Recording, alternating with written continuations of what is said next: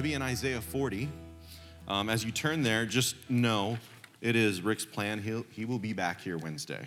So he won't have to look at this funny sandaled guy up on stage too long. Isaiah 40. He's just not feeling well. It's not COVID, trust me. It's not that. But if you just lift him up in your prayers, that would be much appreciated.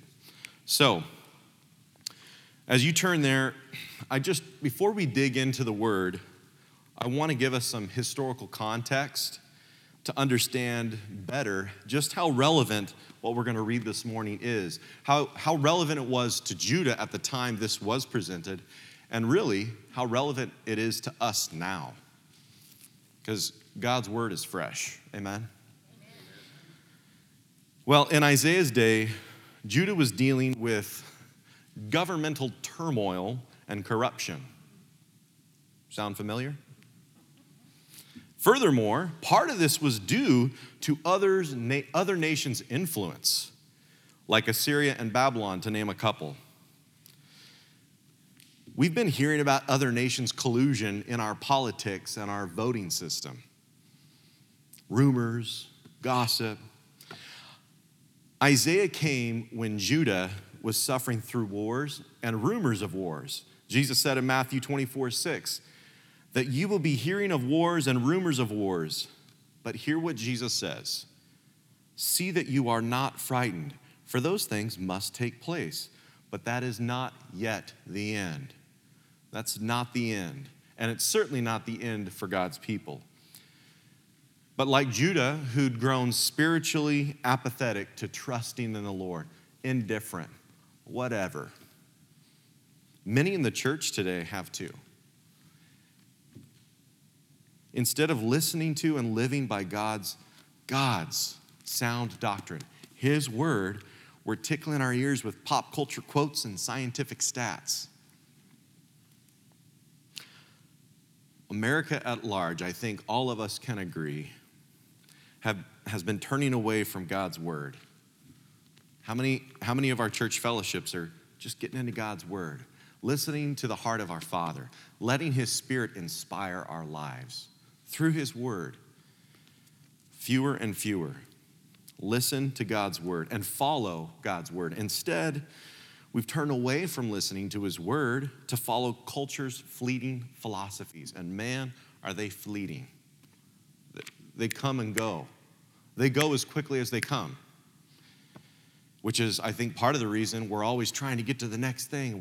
We're always trying to advance, and this advancement seems to take fast.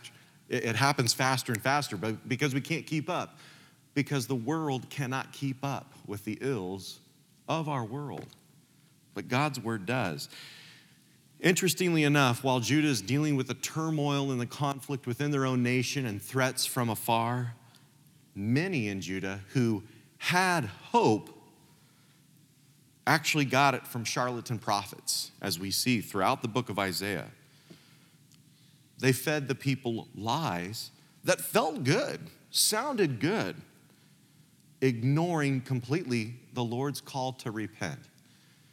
Isaiah 28:15, because you said, we've made a covenant with death, we've made a treaty, and with Sheol, the grave, we have made a pact. The overwhelming scourge will not reach us when it passes by, for we have made falsehood our refuge, and we have concealed ourselves with deception, trickery. Think about this in our day and age. How many gimmicks, advertisements, scientific discoveries promise us a life that will be longer? And there's even talk that we're still looking for, and more promise today than yesterday, that we might not have to ever die. Think about that. If it's of the flesh, does anyone remember that tagline? If it issues from the flesh, profits nothing. What'd you say, Hillary?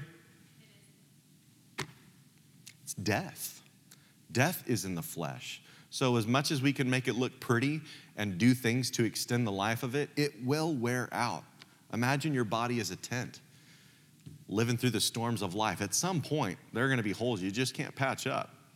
Rods that just won't hold up the tent anymore. Goes on, verse 18, your covenant with death will be canceled, God says, and your pact with Sheol, the grave, will not stand. Will not stand. We'll come back to that. Stand. What does stand? When the overwhelming scourge passes through, then you become its trampling place. Now, this seems hopeless. You're like, where's the word of comfort in this, Jake? Just hang with me. Judah's people were desperate for comforting hope. Again, not unlike today. They were aware that it would be difficult to resolve their political concerns completely.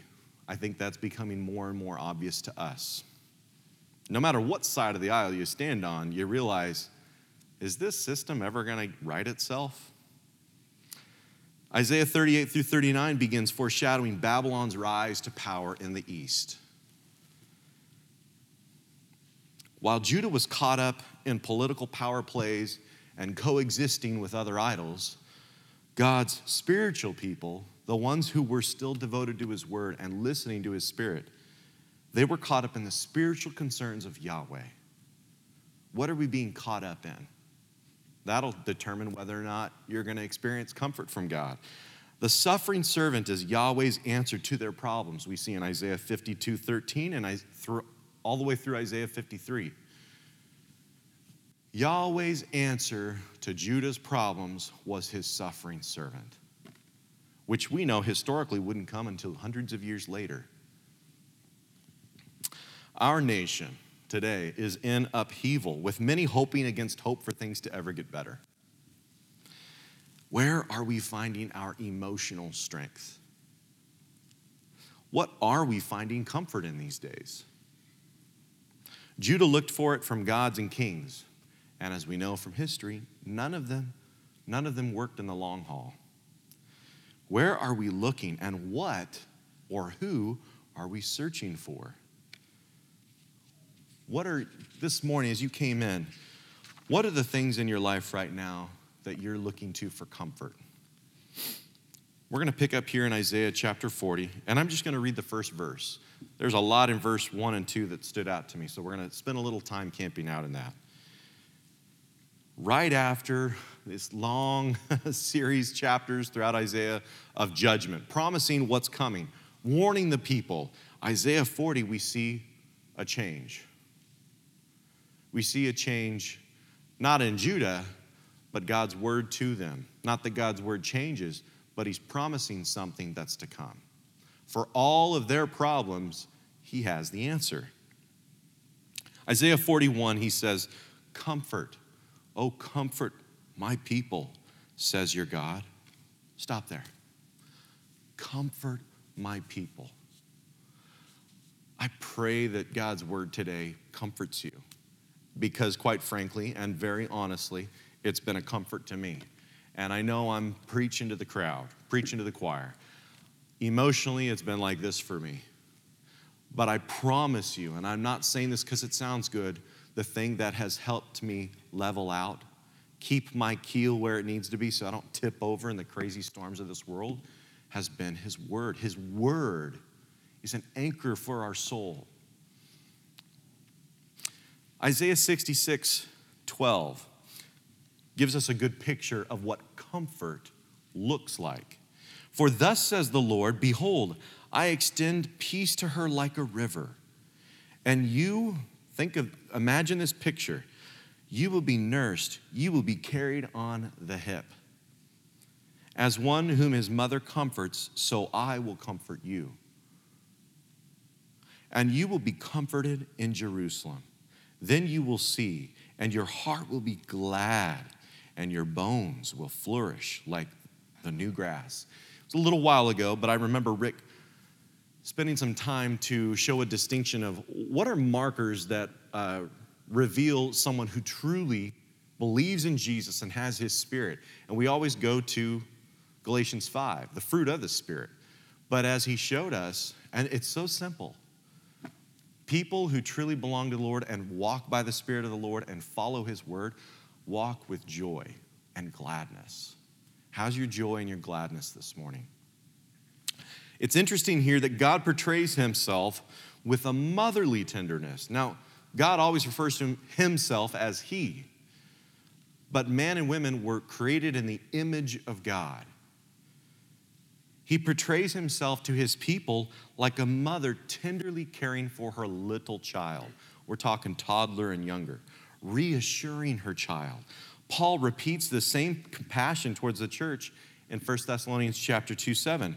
We prove to be gentle among you, as a nursing mother tenderly cares for her own children.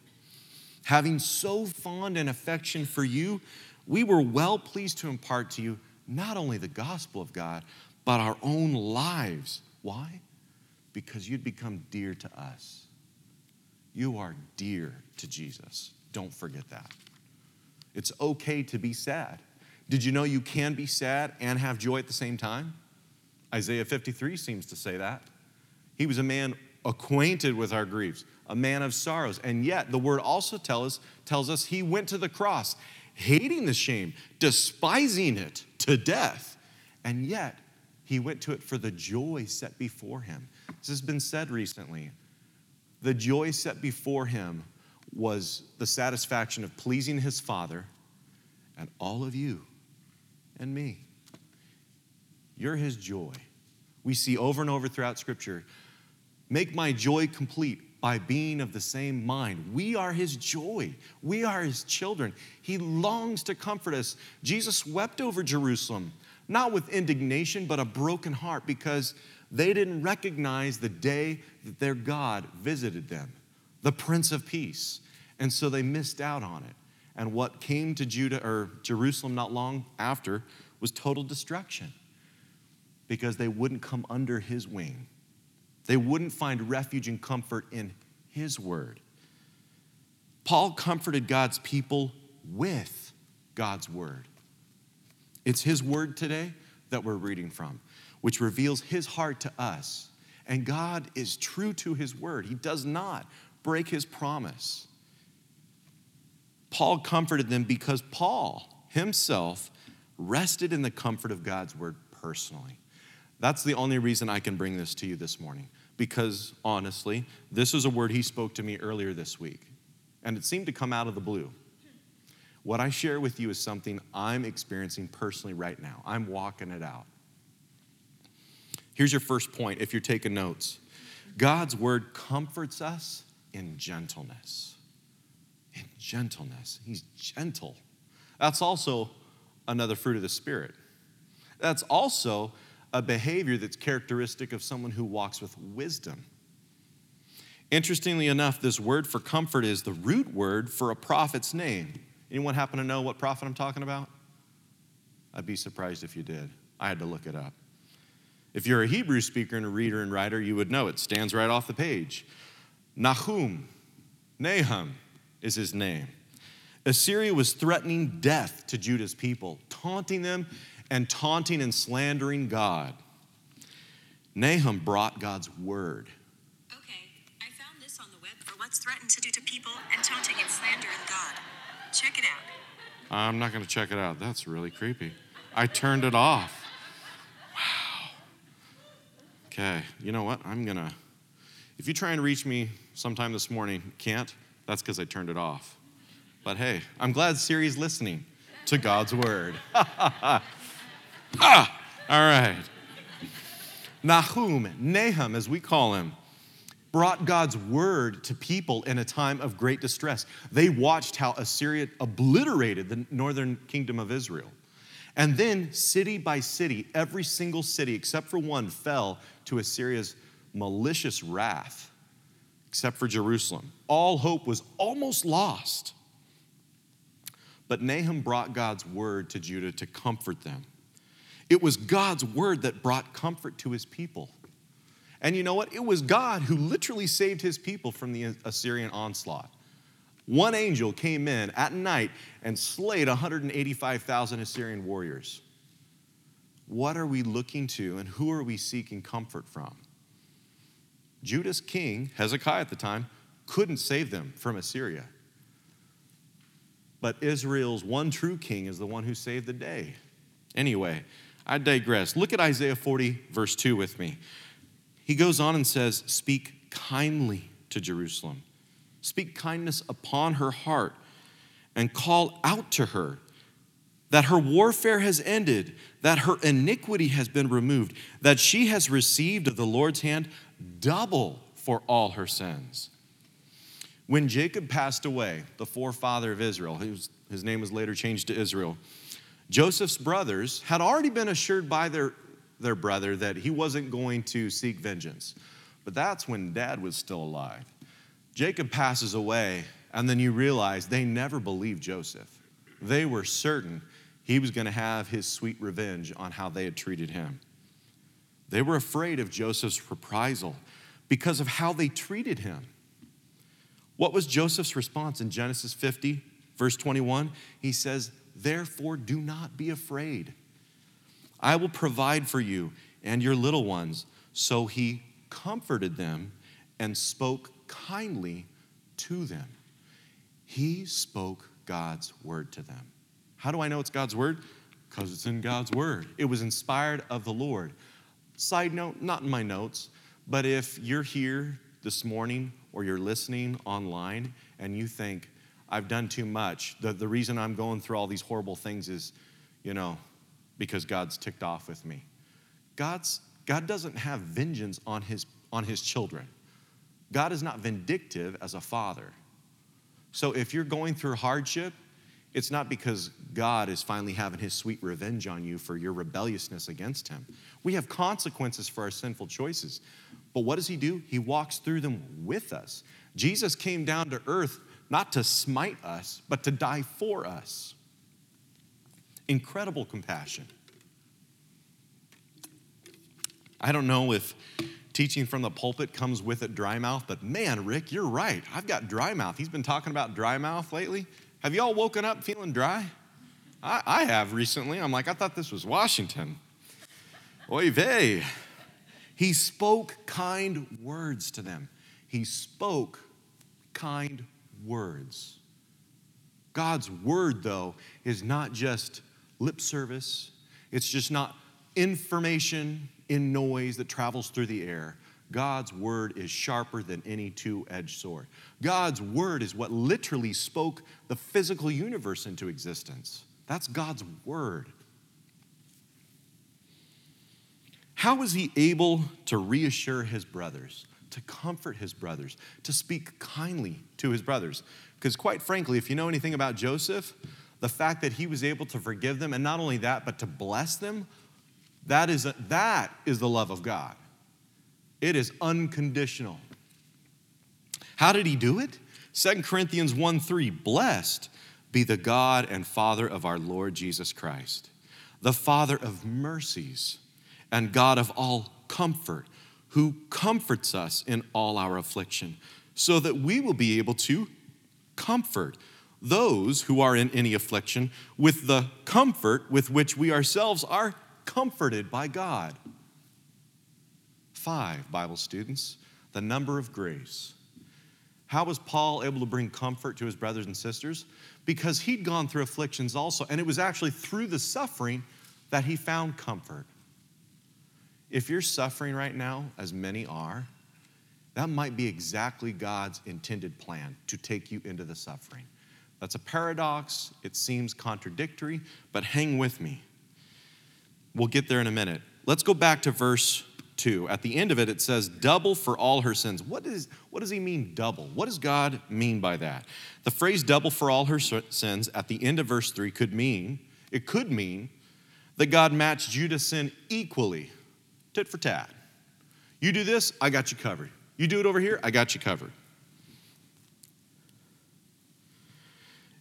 However, and this is what I believe, it could also mean above and beyond.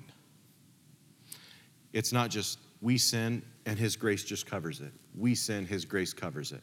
His power covers our weakness. His compassion and mercy forgives us of our wrong. It's not just, this is not even. God doesn't play fairly. Think about this. We make a wrong and he abundantly and beyond covers us. What do I mean?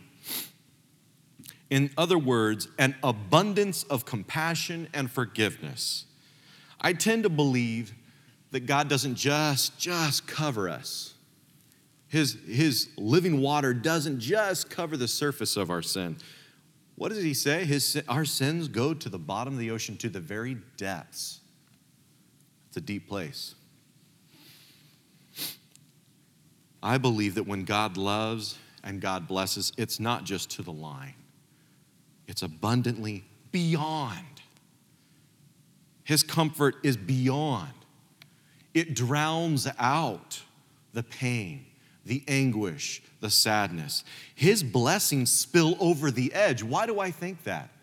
Because his word says it. John 10:10. Jesus said, the thief comes only to steal, kill, and destroy. But I have come that they may have life and have it abundantly. Can you imagine God filling up your glass? And you say, when? And he keeps going. When, Jesus? When? When? And he's like, oh no, I'm just getting started. Pretty soon you go from drinking the glass to swimming. That's a picture of his blessing. This isn't feel-good talk. This is God's gospel. Job 42, I'm going to quote there in just a second. When God restored Job's wealth, you want to talk about suffering. I think a lot of us, many people who know anything about Job have gone to the book of Job. How did he handle suffering? What was it like for him? Note, God never answered Job why he went through it. Job never got the answer this side of heaven. There are many things we're going to deal with. We're never going to get the answers that satisfy our intellect. And Jesus even said to his guys before he left, there are many other things I want to tell you, but you cannot bear them. We think we're ready to know, and we're not. And he knows that, and so he doesn't overwhelm us with information. He comes to give us revelation of who he is.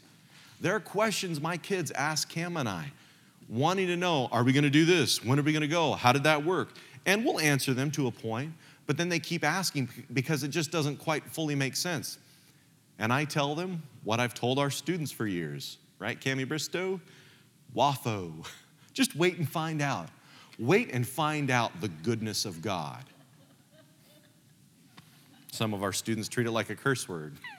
Jake, when are we going to be done with this? Wafo. What does wafo mean? Wafo means wafo. Wait and find out means wait and find out. When God restored Job's wealth, how many sheep, how many camels, how many yoke of oxen, how many female donkeys did Job have before his incredible suffering? You all know where I'm going with this. In the beginning, he had 7,000 sheep. He had 3,000 camel. He had 500 yoke, a.k.a. 1,000 oxen, but 500 yoked, and 500 female donkeys.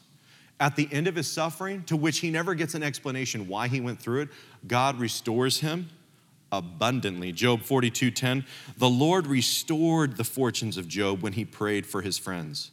And the Lord increased all that Job had twofold. This just stood out to me. Out of Job's 4 friends, 3 of them were not very friendly to him. And what did Job do? He prayed for them. Are there people who do not understand what you're going through? Are you suffering right now and there's no logical explanation and people have prayed for you and you're still dealing with it, and so they go, well, there's clearly something wrong with you. There was nothing wrong with Job. What did Job do in response to his friends, to their accusations? He prayed for them. That is a sign of a righteous person. Anyway, verse 12 says, the Lord blessed the latter days of Job more than his beginning. He had 14,000 sheep, 6,000 camels, 1,000 yoke of oxen, and 1,000 female donkeys, and a partridge in a pear tree. God just couldn't love his son enough. In Isaiah 61:7, the Lord promised to restore Israel a double portion in their land. And as our brother Les likes to refer to the Amplified, I'm going to. Ephesians 3:20. Les already knows exactly what I'm talking about because he's got that book memorized. Now to him who is able to carry out his purpose and do super abundantly, more than all we dare ask or think, infinitely beyond our greatest prayers, hopes, or dreams, according to his power that is at work within us. To him be the glory. Here's your next point. God's word comforts abundantly. I won't get into it, but there was a night I was still living at home in my 20s. And to this day, I don't know if it was a dream or if I was awake. But it was pitch black in my room. I think it was a dream. It was weird. There was a woman who was quivering, terrified. I asked her, "What's wrong? What's wrong?" And her eyes shifted up. And all of a sudden, I'm in my room, and I don't even see it with my eyes, but I see it in my heart, if that makes sense. There's this shadow looming in my room, and it was overwhelming. This really happened. How it happened, I don't know. And it got so terrifying, I lacked the ability to even use words. And I realized she's terrified because there's this looming darkness that seems overwhelming. There's no hope. I felt all of a sudden fear beat me about the head and neck. I didn't know how. Have you ever felt hopelessly crazed in fear, where you're so terrified, you're like a chicken with your head cut off? That's how I felt, except I was stone cold in bed. Little kids, you know what that's like? If I don't move, the monster goes away. Well, I couldn't move because I was terrified, and I started to cry out to God. And pretty soon as I prayed in my spirit, he opened my mouth. And you know what's funny? There wasn't this massive flash of light and a supernatural booming. None of that happened. But I was filled with such comfort. I can only explain it to you, but if you've not experienced it, you won't know exactly what I'm talking about. I prayed and cried out to him. And you know what's funny? I remember that presence still being in the room, but it was like I could give a rip. I could care less because his comfort was abundant. Think about that. Why was David able to go stand face to face with Goliath? He walked with perfect confidence. Why? Because he had comfort in his heavenly Father. Who are we putting our comfort in? God's word comforts abundantly. Isaiah 40, verse 3. A voice is calling, "Clear the way for the Lord in the wilderness. Make smooth in the desert a highway for our God. Let every valley be lifted up, and let every mountain and hill be made low. And let the rough ground become a plain, and the rugged terrain a broad valley. Then the glory of the Lord will be revealed, and all flesh will see it together, for the mouth of the Lord has spoken." He spoke his word from his mouth. Jesus says, out of an abundance of the heart, the mouth speaks. We Bible students know this prophetic promise was fulfilled hundreds of years later through a man we know as John the Baptist. Matthew 3:1, now in those days John the Baptist came, preaching in the wilderness of Judea, saying, "Repent, for the kingdom of heaven is at hand." It's this close. For this is the one referred to by Isaiah the prophet when he said, "The voice of one crying in the wilderness, make ready the way of the Lord, make his paths straight." The king is coming. The king is coming. Are we ready? Are we too wrapped around the axle about what's going on in our present world that we're not getting ready to introduce, to welcome, to join the king? You and I wouldn't typically think of an inhospitable desert as a place of comforting romance. But that's where we're wrong. But God promises this to Israel in Hosea 2:14. Therefore, behold, I will allure her, bring her out into the wilderness, and speak kindly to her. I remember when my wife was in Israel for 9 months. And she got to go, they had a little respite, and they got to go camp out in the desert. And for those of you in the Navy, you've experienced this in the military, where you've been in a place where there is no light pollution and no air pollution. You see the stars. It is awe-inspiring. It's not hard to imagine why Abraham looked up at the stars when God said, "Your descendants will be like this." And he went, "Oh, I believe." I remember my wife saying, now I come from a place that's pretty hot and arid, Bakersfield, California. There's also lots of pollution. She'd never been in a desert like this, and she said, it was so peaceful. And it wasn't the kind of quiet that is loud. It was the kind of quiet that you just kind of melt a puddle into. God intentionally takes his people out to an inhospitable place. He leads us into an inhospitable place so he can supernaturally comfort them, comfort us with his love and provision. Where did God lead the Israelites out of Egypt to? The wilderness. Now, they were there a lot longer than he wanted them to be, but even when that first generation rebelled, did he leave them and go, fine, poo on you. Whatever happens to you, that's your problem. No, he stuck with them because even when we're faithless, he's still faithful. What did he do? He provided for them. Their sandals, their shoes never wore out. Their clothes never got holes. They had sweet bread to eat all their days. And they had quail coming out their nose. They had an abundance of God's provision. Think about this. And that's your next point. God's word comforts us in unlikely places. We don't see the spiritual realm. We can understand it through eyes of faith. But again, our understanding's limited. Not even Satan knows what's going on. He thinks he does. But only God is the one who has a perfect view of everything, orchestrating and moving pieces where he wants. What we're going through is not outside of God's sovereign will, out of his infinite power. What if what's happening right now is actually intentionally moved by God's hand? And he's doing it to draw people out to him. He takes us to a place where we realize, I have nothing. I've got nothing. And he goes, now you understand.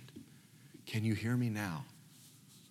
Lord, help me. I was waiting for you to ask.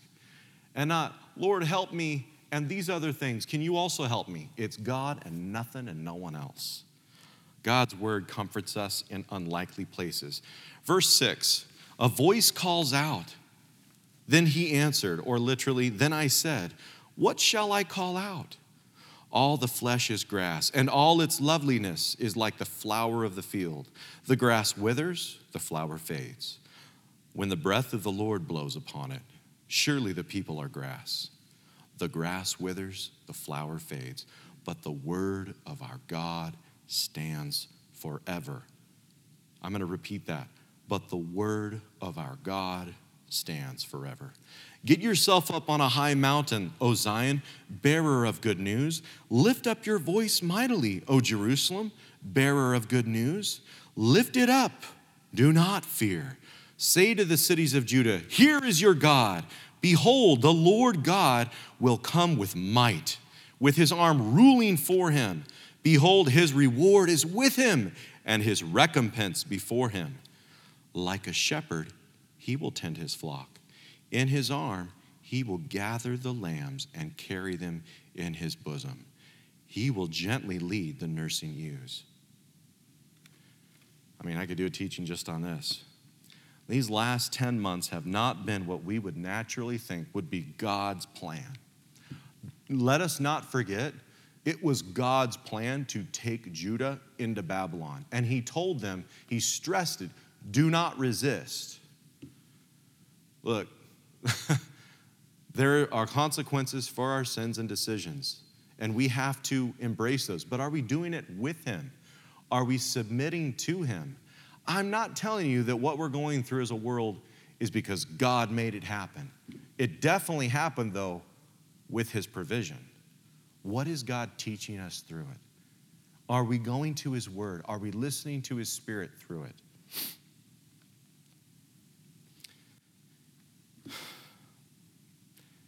He can't bless those who won't depend on him.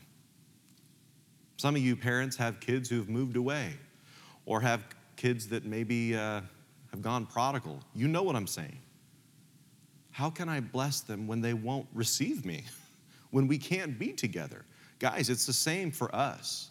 How can our Father bless us when we won't depend on him, lean on him, be with him, dwell with him? In these fragile times, what have we leaned on to sustain us? Verse 8 tells us that God's word stands forever. His word. Think about the things that you think are pretty secure and concrete.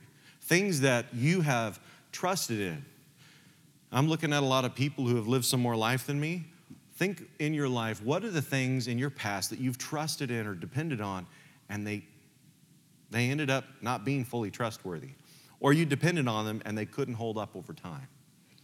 God's word stands forever. What are you leaning on?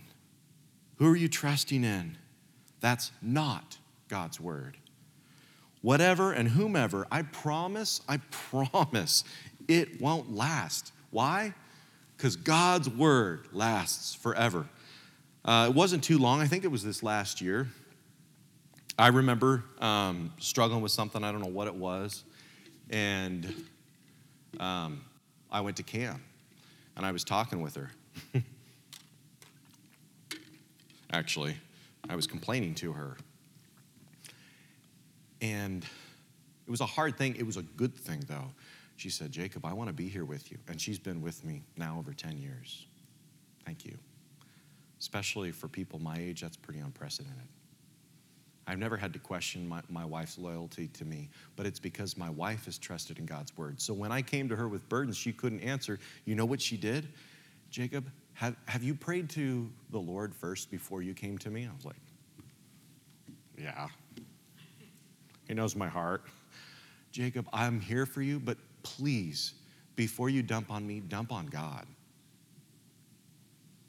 My wife can't carry my burdens. She can carry them with me. But Jesus, he's the one that brings us healing. We are depending on so many things and people that can't bear up under the weight that we're wearing. Why? Because no one and nothing else was ever created to do so. Only God can carry our burdens. All that said, our confidence and comfort are proportional to what or who we depend on. Now, I'm not saying that I don't depend on my wife for anything. No, that's not true. But at the end of the day, and Rick has shared this with you, when his wife Cheryl was struggling and there was a chance because of an infection that she might not turn the corner, she was in ICU, he was just at a loss. Lord, what am I going to do? And the Lord said, wait a minute. Who gave you life? Who do you depend on? Who died for your sins? Who's the living word of God? Who is the King everlasting? Who is the Lord of lords? And it was a turning point for Rick. He realized, God does things. In this season, there have been things in my life I thought, I've got my struggles, but these over here, those aren't my weaknesses. God sifts me and I go, oh, I guess that is in my heart. How do we respond to our Father when he exposes our weaknesses in our flesh? Do we take his discipline with rebellion? Or do we receive it like sons and daughters of God? Our confidence and comfort are proportional. They are equal to what or who we depend on. If it ain't God, it can be shaken, and it will be shaken. Sooner or later, it won't be standing anymore. Nebuchadnezzar, the greatest king the world had seen, had this terrifying vision of this statue. Many of you, all of you know this. And the statue was made of different materials, representing the major kingdoms, powers of human history. And then all of a sudden, a rock from a mountain cut out, not with human hands, crushes it, turns it into chaff, dust particles. And then, like a threshing wind comes and blows it away, never to be remembered again. Alexander the Great, never to be remembered again. COVID, never to be remembered again. Because only God lasts forever. He is his word, and his word is him. Anyway, all the kingdoms and everything we live in right now, it's going to be shaken. So just remember that. When our politics are messed up, God promised it would be. What are we finding our comfort in? Isaiah 40:11. I want to read this one more time. Like a shepherd, he will tend his flock. In his arm, he will gather the lambs and carry them in his bosom. He will gently lead the nursing ewes. Sheep find comfort in the flock. And I would say this to anyone who listens to this later, especially young people. That's what's really broken my heart is in this season, I've seen a lot of young people who aren't showing up to enjoy fellowship with his church, whether it's here at the bridge or elsewhere. Young people I see in the crowd, I won't call you out by name. I just want you to know you are a blessing to the rest of us. Sheep find comfort in the flock. That's not bad. However, comfort from the flock is because of the shepherd. I have heard many times of young people, again, this isn't in my notes, so maybe this is from the Lord, who are struggling and reeling with pain and frustration. And I ask, well, when's the last time you had fellowship with some of God's people? When's the last time you showed up to worship your Father together with your people and to learn from his word? Well, it's been a while. But we don't find our comfort from the flock. That's the other problem we've seen in this time. People are looking to the government to bring us peace and comfort. People are looking to their churches to bring them peace and comfort. I said something back late August, early September that could be controversial to some. Your hope is not in the church. Don't forget that. I think that's why a lot of people have grown hopeless in the church, because they put their faith in the wrong thing. They tried to find comfort in the people of God, forgetting the fact that the comfort the people of God have is from the comforter. It's the shepherd who creates the environment for the flock to walk in comfort and rest and ease. Without the shepherd, there's no food. Without the shepherd, there's no safety. Without the shepherd, there's no rest. There's no comfort without the shepherd.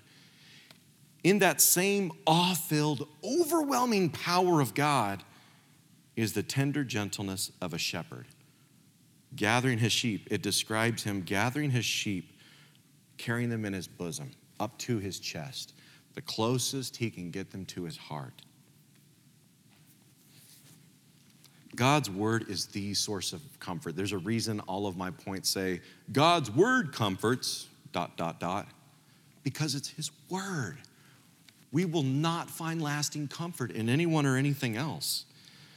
God's word is the source of comfort, which supplies us and each other. When you receive and live in God's comfort, then you have something to give to your fellow sheeple. We are sheeple. Some people are like, sheeple? I'm like, yeah. What are you, a goat? You let God's word distinguish what I meant by that. Anyway, when the church in Thessalonica were troubled, Paul, a shepherd and under shepherd himself, gave them God's word for comfort. When he couldn't be with them, what did he give them? God's word. And he urged them to do likewise. 1 Thessalonians 4:18, therefore comfort one another with these words. I'm giving his word to you, now you give it to each other. We get comfort being in his flock, but the flock gets it from the shepherd. Next point, God's word comforts us like a shepherd.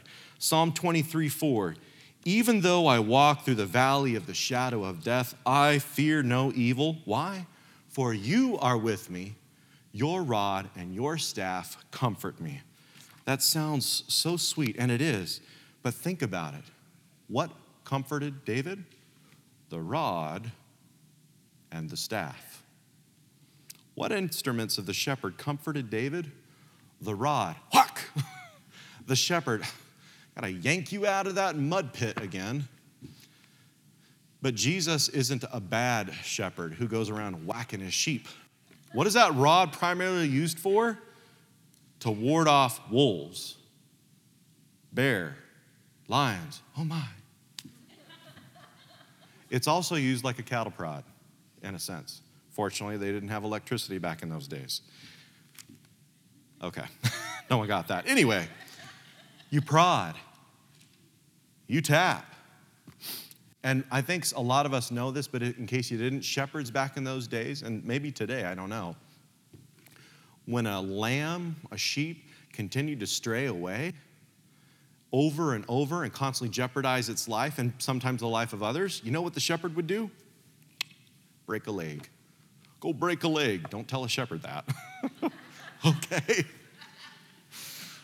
What's this for? That's the comfort of God you feel in your leg. Anyway, comfort from a rod. He would break the leg, and then what would he do? He would carry that sheep.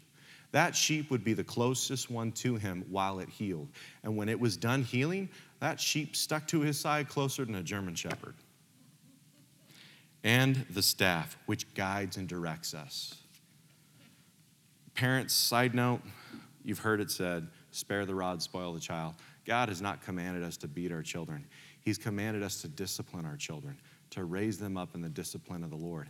And for all of us, if you feel like you're getting taken to the woodshed by the Lord, instead of kicking and screaming, receive it in humility. He's probably trying to teach us something.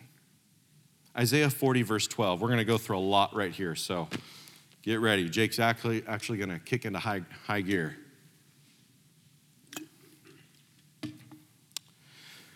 He who has measured the waters in the hollow of his hand and marked off the heavens by the span, that is the forearm and the hand, what we would call the cubit, marked off the heavens by the span and calculated the dust of the earth by the measure and weighed the mountains in a balance and the hills in a pair of scales. Who has done all this? Who has directed the Spirit of the Lord? Or as his counselor has informed him? With whom did he consult? And who gave him understanding? And who taught him in the path of justice and taught him knowledge and informed him of the way of understanding? Behold, the nations are like a drop from a bucket and are regarded as a speck of dust on the scales. Behold, he lifts up the islands like fine dust. Even Lebanon is not enough to burn, nor its beasts enough for a burnt offering. All the nations are as nothing before him. They are regarded by him as less than nothing and meaningless. What? That doesn't sound very loving. Continue on with me. To whom then will you liken God? Or what likeness will you compare with him? As for the idol, a craftsman casts it, a goldsmith plates it with gold, and a silversmith fashions chains of silver. He who is too impoverished for such an offering selects a tree that does not rot. He seeks out for himself a skillful craftsman to prepare an idol that will not totter. This is directly speaking to the people of Judah at the time. He's not waxing eloquent. He's getting pretty literal with this. He goes on in verse 21, do you not know? Have you not heard? Has it not been declared to you from the beginning? Have you not understood from the foundations of the earth? It is he who sits above the circle of the earth, and its inhabitants are like grasshoppers, who stretches out the heavens like a curtain and spreads them out like a tent to dwell in. He it is who reduces rulers to nothing, who makes the judges of the earth meaningless. Scarcely have they been planted, scarcely have they been sown, scarcely has their stalk taken root in the earth, but he merely blows on them, and they wither, and the storm carries them away like stubble. To whom then will you liken me, that I would be his equal, says the Holy One? Lift up your eyes on high and see who has created these stars, the one who leads forth their host by number. He calls them all by name because of the greatness of his might and the strength of his power. Not one of them is missing. We also read in the scriptures, not by power, not by might, but by the Spirit of God. That's not up there. It's not on my notes either. Sorry. Toward the end of Isaiah's prophetic ministry, there was a king who rose to lead the kingdom of Judah. He came to power. He was different than those kings before him. We read in 2 Kings 18. Now it came about in the 3rd year of Hosea, who was the king of Israel up in the north, that Hezekiah, the son of Ahaz, king of Judah, became king. He did right in the sight of the Lord, according to all that his father David, his forefather, had done.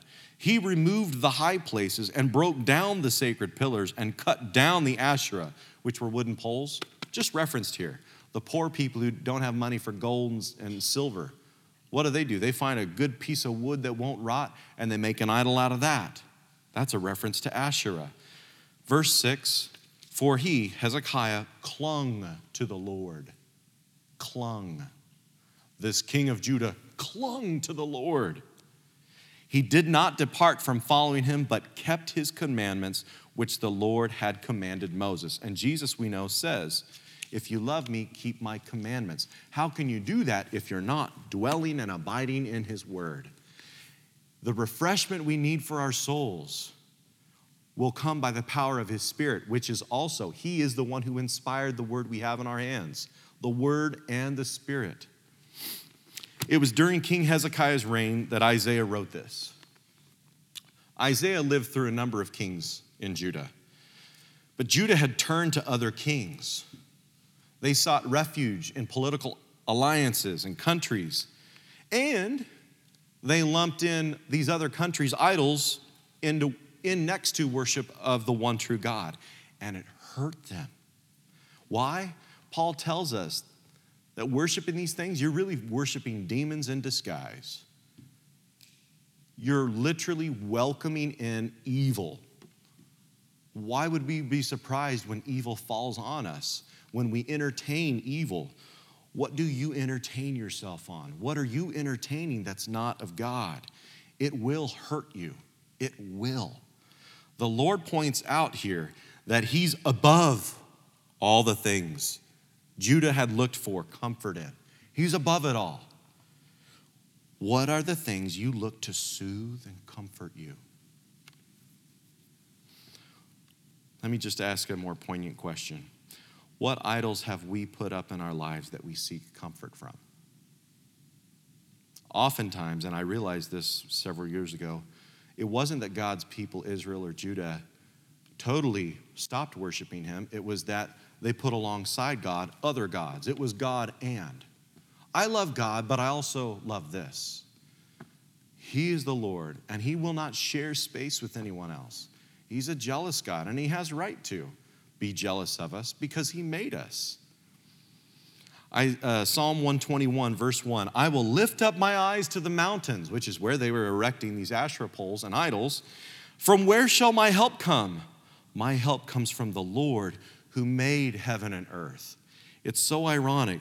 Judah was busy building things on their mountains to worship where the very one who made the mountains was in the midst and watching over them. We walk through life. Nah, God, I'm hurting. He's like, well, why don't you just look to me? Why don't you open your ears and listen to me? Spend time with me. Colossians 1:16, for by him all things were created, both in the heavens and on earth, visible and invisible, whether thrones or dominions or rulers or authorities. Whoever's in power in America, right, wrong, and different, God has allowed it, and it's under his sovereign plan. Remember that. All things have been created through him and for him. He is before all things, and in him all things hold together. I shared this with my in-laws. Habakkuk comes to God, and he's talking about the ills of his people in Judah. There's all this injustice, wickedness. God, please, where are you? If you're all powerful, all loving, and all knowing, why aren't you doing something about it? God, please bring justice. Cleanse the land of wickedness. And God answers him and says, I am. And Habakkuk goes, how? Babylon's going to destroy you. Hey, hang on, God, I don't know if you actually heard what I just said. God knows. God heard. He said, I'm going to use Babylon as an instrument of my justice. And Habakkuk now is just dumbfounded, flabbergasted. He goes apoplectic. But God. But God. Thank you. And he goes, okay, this is beyond me. This doesn't make sense. How are you going to use more wickedness to bring justice on the wicked? I mean, we're bad, but they're way more bad. And he goes, never mind. I'm going to stand my guard on my post, beginning of Habakkuk chapter 2, verse 1. And he says, and I'm going to wait here for your reproof.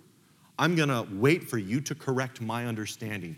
You are, because at the end of the day, what Habakkuk feels and thinks is contrary to what God says. So Habakkuk has a choice. Am I going to lean on my own understanding, Proverbs 3, 5 through 6, or am I going to acknowledge God with all my ways, even when it doesn't make sense? Fortunately for Habakkuk, he depended on God beyond what he could understand. And God was true to his word. He carted him off to Babylon. But it was also through that God glorified himself, not only through the likes of Daniel, Shadrach, Meshach, Abednego, later on Esther and Mordecai, but Nebuchadnezzar, that wicked man, actually turned to God. One day we will stand in the kingdom of heaven and hug Nebuchadnezzar.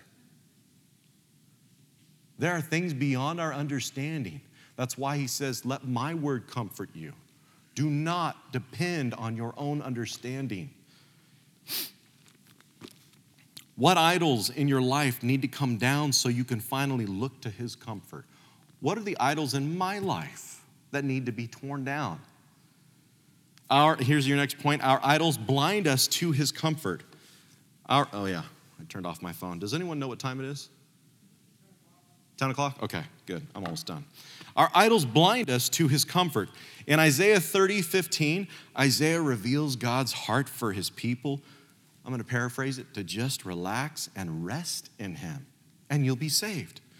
But they wouldn't repent, and they refused to rest in him, to be saved.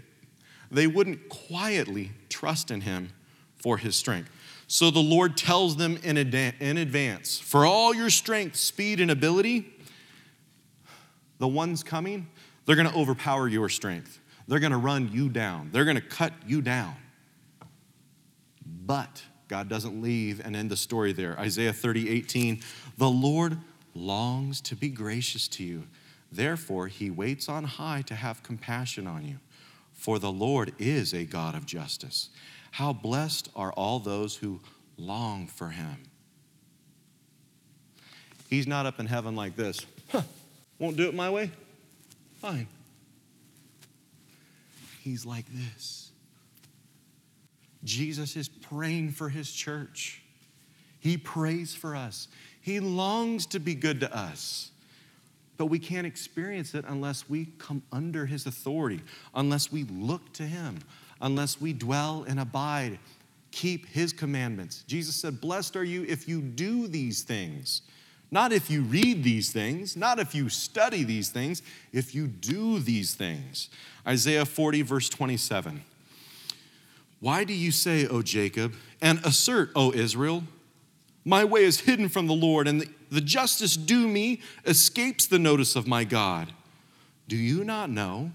Have you not heard? He says this throughout Isaiah 40. Have you not heard? The everlasting God, the Lord, the creator of the ends of the earth, does not become weary or tired. Encouraging. If you're tired, you got a dad who's not. His understanding is inscrutable. He gives strength to the weary. And to him who lacks might, he increases power. Though youths grow weary and tired, and vigorous young men stumble badly, yet those who wait for the Lord will gain new strength. They will mount up with wings like eagles. They will run and not get tired. They will walk and not become weary. Let me ask you a question here. First of all, it says those who wait, literally those who hope in. And there's an active waiting. Physical therapists, doctors, medicine today has realized when you get opened up, when you go through surgery, you don't just sit there and wait for it to heal. It's called active rest. They start immediately getting you to move as quickly as they can within safety. Jesus didn't say, okay, just sit there. Don't do anything. I'm going to do it all. Just sit there.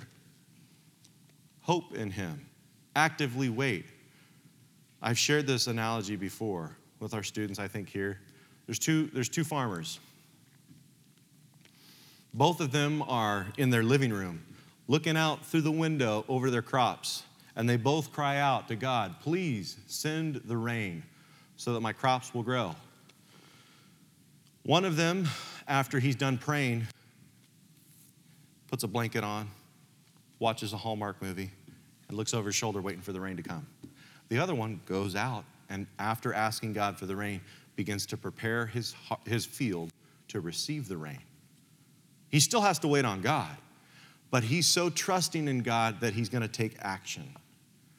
Do we look like we're waiting on God How does our life reveal that we're actually hoping in him? Are we praying for him to bring the latter rains and then acting to prepare ourselves to receive it? Are we actually anticipating his grace? Food for thought. When your car gets low on gas or parts wear out, do you park it and let it sit for a week or maybe a month? Mike, when your car is out of gas and the parts are falling apart, do you just park it at your house and leave it there for a year and then come back to it and expect it to run? Of course not. Mike's a diesel mechanic. So why do we think if we get more sleep or remove outside stresses, we'll get filled and we'll be able to fix what's broken inside of us? Man, he has reminded me of that over and over. That's how we treat, oftentimes, our bodies, our lives, our souls. I'm worn out, and we think we're going to do all these things so that we can get sleep, because sleep gives rest. I'm not going to take a show of hands, but I think many in this crowd know more sleep doesn't mean more rest. So let me explain something to you as I'm rounding out the teaching tonight, this morning, whatever time of day it is. I came into the office this Thursday worn out. I was worn out, guys. I had someone I was going to go meet, spend time with. I blocked out 2 hours to go spend time praying, talking. And I thought, oh my goodness, this is the only thing I know I have to do today. I'm so tired. I got nothing, Lord. And then I get a text from Rick. Long story short. Hey, bro, how do you feel about covering me this Sunday? Put on a happy face. No. Honestly, well, my brother's tired. You're all tired. How can I say no? I mean, I can. And he said, you can say no. And I told him, I'm totally willing. I'm glad to do this. And thank you, Ava, for encouraging our brother to reach me sooner than later. Saturday night, Jake, I need you to cover for me tomorrow morning. We're going to read in Genesis chapter 1, and we're going to read all the way to Revelation. And I shared with Rick, honestly, I'm here. I'm just letting you know I'm tired. I'm wiped out. I feel like I got nothing in the tank. I want to go through a certain passage in the Bible, but that doesn't seem to ring true with my heart or what I see our brothers and sisters needing to hear. And then Rick mentioned two passages. I'll only mention the one because it's what's poignant for now. He brought up Isaiah 40. And I found that profound and ironic because earlier, Tuesday night, when I was teaching our students, that was one of the first passages, references, that I gave to our students. And it stuck with me. I read that, I was like, oh, that feels so good. And then Rick brings it up again. My heart stood up in me. That's the one. I went into the office wiped out, like a knuckle-dragging Neanderthal, got nothing in the tank. And then I cried out to God. I prayed, by the way, on the way to the office that morning, because he has convicted me. Jacob, there are all these things that you think about, you worry, you concern over, you stress out over. How many of those things do you talk to me about? And keep talking to me about them. You got no problem chewing Cam's ear off. Why don't you chew my ear off? Because you can't. And so I was taking him on his word, and I got into the office. I didn't feel better. Then Rick texted me. That certainly didn't make me feel better. No offense, bro. I hope you're resting in bed, bro. You need to be back here Wednesday, right? Right, people? Yeah, amen. All that said, you know what Rick gave me that comforted me? God's word.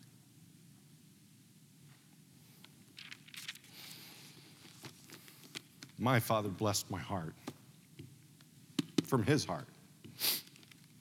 I came in with nothing, and guys, I haven't gotten a lot of sleep since then, just because it's been hard for me to get good sleep.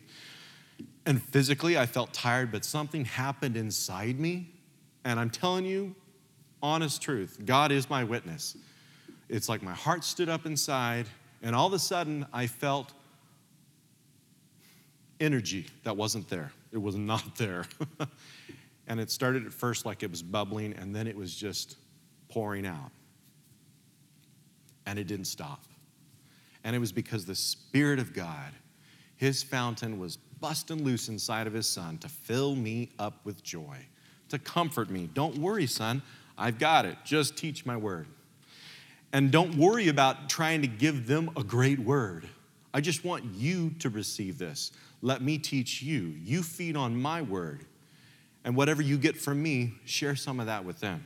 So honestly, what I'm sharing with you is just a personal Bible study I had with God. Psalm 119:50. This is my comfort in my affliction, that your word has revived me. Here's your last point. God's word of comfort revives and renews. God's word of comfort revives and renews. So I want to end with this. I'm ending, so if you know me, that means we've got about 10 minutes while I end. Rest on his word. I know it's a simple thing, but when you actually experience it, it is profound. Rest on his word, and you will, I promise you, experience his compassionate comfort. Jesus said in Matthew 5:4, blessed are those who mourn, for they shall be comforted. John 14, verse 1, I'm going to go ahead and turn there because this came right before I came up this morning to teach. Jesus said, do not let your heart be troubled. Believe in God. Believe also in me. Don't believe about me. Don't believe things of me. Believe in me. And in verse 16, he says, I will ask the Father, and he will give you another helper that he may be with you forever. King James Version renders helper as comforter. The Parakletos. God comes alongside us. The prophet Isaiah wrote in Isaiah 61, verse 1, the Spirit of the Lord God is upon me, because the Lord has anointed me. He's consecrated me. He set me apart to bring good news to the afflicted. He has sent me to bind up the brokenhearted, to proclaim liberty to captives and freedom to prisoners, to proclaim the favorable year of the Lord and the day of vengeance of our God, to comfort all who mourn. In Luke 4:18, we see the Spirit of the Lord fulfill his promise literally, personally. Are you sad and brokenhearted? If you are, it's okay. Doesn't mean you're not a godly person. Doesn't mean you don't trust in God. He has come to comfort you and me if we will receive him. Luke 4:17, the book of the prophet Isaiah, what we're reading from this morning, was handed to Jesus. And Jesus opened the book and found the place where it was written, the Spirit of the Lord is upon me, because he anointed me to preach the gospel to the poor. We think, go give money and aid and give them a house to the poor. Jesus says, first, give them the gospel. He has sent me to proclaim release to the captives and recovery of sight to the blind, to set free those who are oppressed. Do you feel oppressed? To proclaim the favorable year of the Lord. And he closed the book, gave it back to the attendant, and sat down. And the eyes of all in the synagogue were upon him. And he began to say to them, today, this scripture has been fulfilled in your hearing. The word of God has come down to us personally, to personally comfort us. Let's spend more time in his word and experience the comfort that comes from him. Luke 2, verse 10. But the angel said to them, do not be afraid, to the shepherds. For behold, I bring you good news of great joy, which will be for all the people. For today in the city of David, there has been born to you a Savior who is Christ the Lord. Would you pray with me? I pray, Father, that your word of comfort would continue to comfort us today. That the things that you've spoken to our hearts, we would hold on to them, that we would cling to them the way Hezekiah clung to you. Your word is not something, your word is someone. That's you, Jesus. And so we call out to you, we cry out to you, Word of God, fall fresh on us.